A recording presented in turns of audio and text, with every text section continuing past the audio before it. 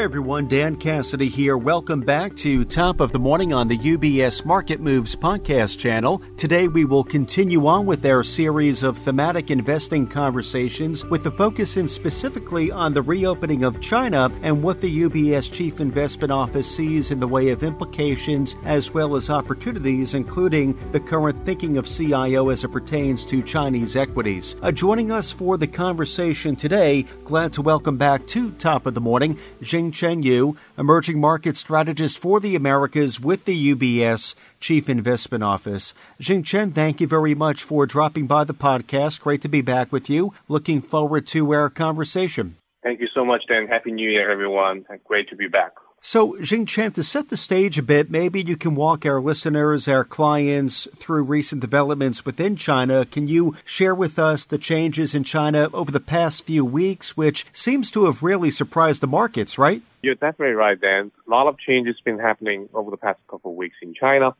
Obviously, the reopening is a big surprise to everyone, right? So, as we all know, China started rapidly exiting its COVID management controls, or we call it zero COVID policy, that has lasted almost 3 years. It started exiting in December, pretty much having got rid of most, if not all, mobility restrictions. And we think this moves pave the way for full reopening this quarter, which should support a rebound in consumption and production activity as early as in February after Chinese New Year, and accelerates from the second quarter. So, Jing-Chen, with respect to the Chinese economy, can you share with us CIO's current thinking and expectations as to how the economy might progress throughout the course of 2023? Activity at the moment, or in December, last year, things still have been quite challenging and still are. But we expect the current shocks from COVID waves on consumption and production are likely to be concentrating within this quarter, looking forward. And we already see evidence of peaking infections rates and a pickup in some mobility indicators such as the traffic congestion data. So we do think a quick rebound from the second quarter of this year is very likely. If we put some numbers into perspective, we expect GDP growth to jump to about 5% year over year in 2023 with some upside risk. And in terms of inflation, so we expect CPI to pick up to 2.5% to 3% as well, and boosted by a low base and reopening demand. Yet, we don't see imminent policy normalization before the economy regains solid ground. Thinking about policy making for a few moments always has been an important factor for investors having allocations in China. Can you take a few moments, provide us with a bit of a deeper dive into CIO's expectations around the policy making front? Absolutely. So the annual Central Economic Work Conference last year, which was taking place in mid-December last year, affirmed growth now tops the priority list, which means policymakers pledged to boost domestic demand and announce a range of support for the private sector and platform economy. That was in sharp contrast to the policy tone in 2021 when the Central Economic Work Conference took place that year. So we do expect policy easing to continue until activity returns to pre-COVID levels. Notably, we expect the special local government bond quota to be front-loaded again to support infrastructure investments, for instance. Monetary policy, on the other hand, is also likely to stay loose to boost liquidity via, for instance, triple R cuts and possibly some loan prime rate cuts and also other credit easing measures. So, Jing-Chen, if we take a step back from China reopening for a few moments, can you walk us through, provide us an update on how CIO is currently viewing the property sector within China? Definitely, yeah. As we saw last year, the government unveiled about 16 key supportive measures to sort of trying to support the property sector, which has been a significant drag on the overall growth.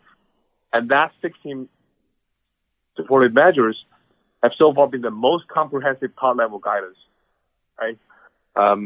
So aiming to help stabilize the property market, I just mentioned, and also curb tail risk. Credit easing measures are also being implemented to ease developers' funding stress. And there could be more steps to boost demand in the coming months to, namely boost home purchases, for instance. We expect property sales to narrow their decline in the first half of 2023, which should also lead to a smaller drag on the overall economic growth of this year, thanks to the, incremental policy support ahead. Well, thank you, Jing-Chen, for the update on the China property sector. I know that has been a point of interest. So as we begin to close out our conversation for today, probably the most relevant item to address and something good to close on today is how you think investors should be positioned within China and may benefit from the current tailwinds in the country. Yes, that's very important. And to begin with, right, we have turned positive on Chinese equities as a asset class. So Chinese equities is now we have the most preferred stance on Chinese equities within emerging markets. We expect select subsectors and companies within the, for instance, consumer, industrial, internet, material, and the pharmaceutical and medical equipment sector to benefit from China's exit from zero COVID and potentially generate higher relative returns than the overall market for those that want to be more targeted, right? But again, we are holding a positive stance on the entire MSCI China. For investors that cannot necessarily easily get access to, say, for instance, the sectors that I just mentioned, right? Other than the MSCI China index in general, our emerging market internet and e-commerce theme could also be a nice play.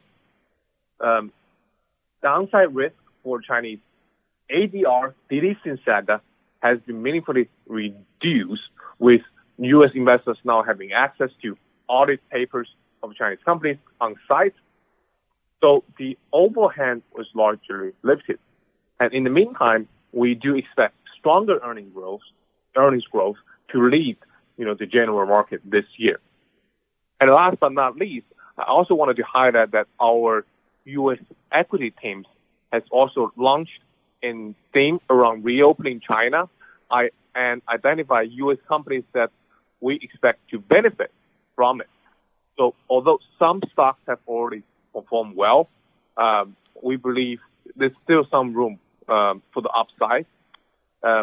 Earnings trends remain supportive, valuations also attractive, and China exposure should also help offset the impact of slower economic growth in the U.S. and Europe. So for those that are interested, I would encourage you to take a look at our this new theme launched by our U.S. colleagues. Yes, to that point, I do want to point our listeners, our clients especially, to the publication U.S. Equities Reopening China, the theme which Jing-Chen has made reference to. The publication is available up on ubs.com/CIO. For clients of UBS, you can, of course, contact your UBS financial advisor to receive a copy directly. Though, Jing-Chen, thank you again for dropping by. Very productive session, sharing with us CIO's current thinking on the Chinese economy, the implications of the reopening, and the current thinking when it comes to Chinese equities. Thank you again, Jing-Chen. Anytime, Dan. Thank you. Today we have been joined by Jingchen Yu, Emerging Market Strategist for the Americas with the UBS Chief Investment Office. From UBS Studios, I'm Dan Cassidy. Thank you for joining us.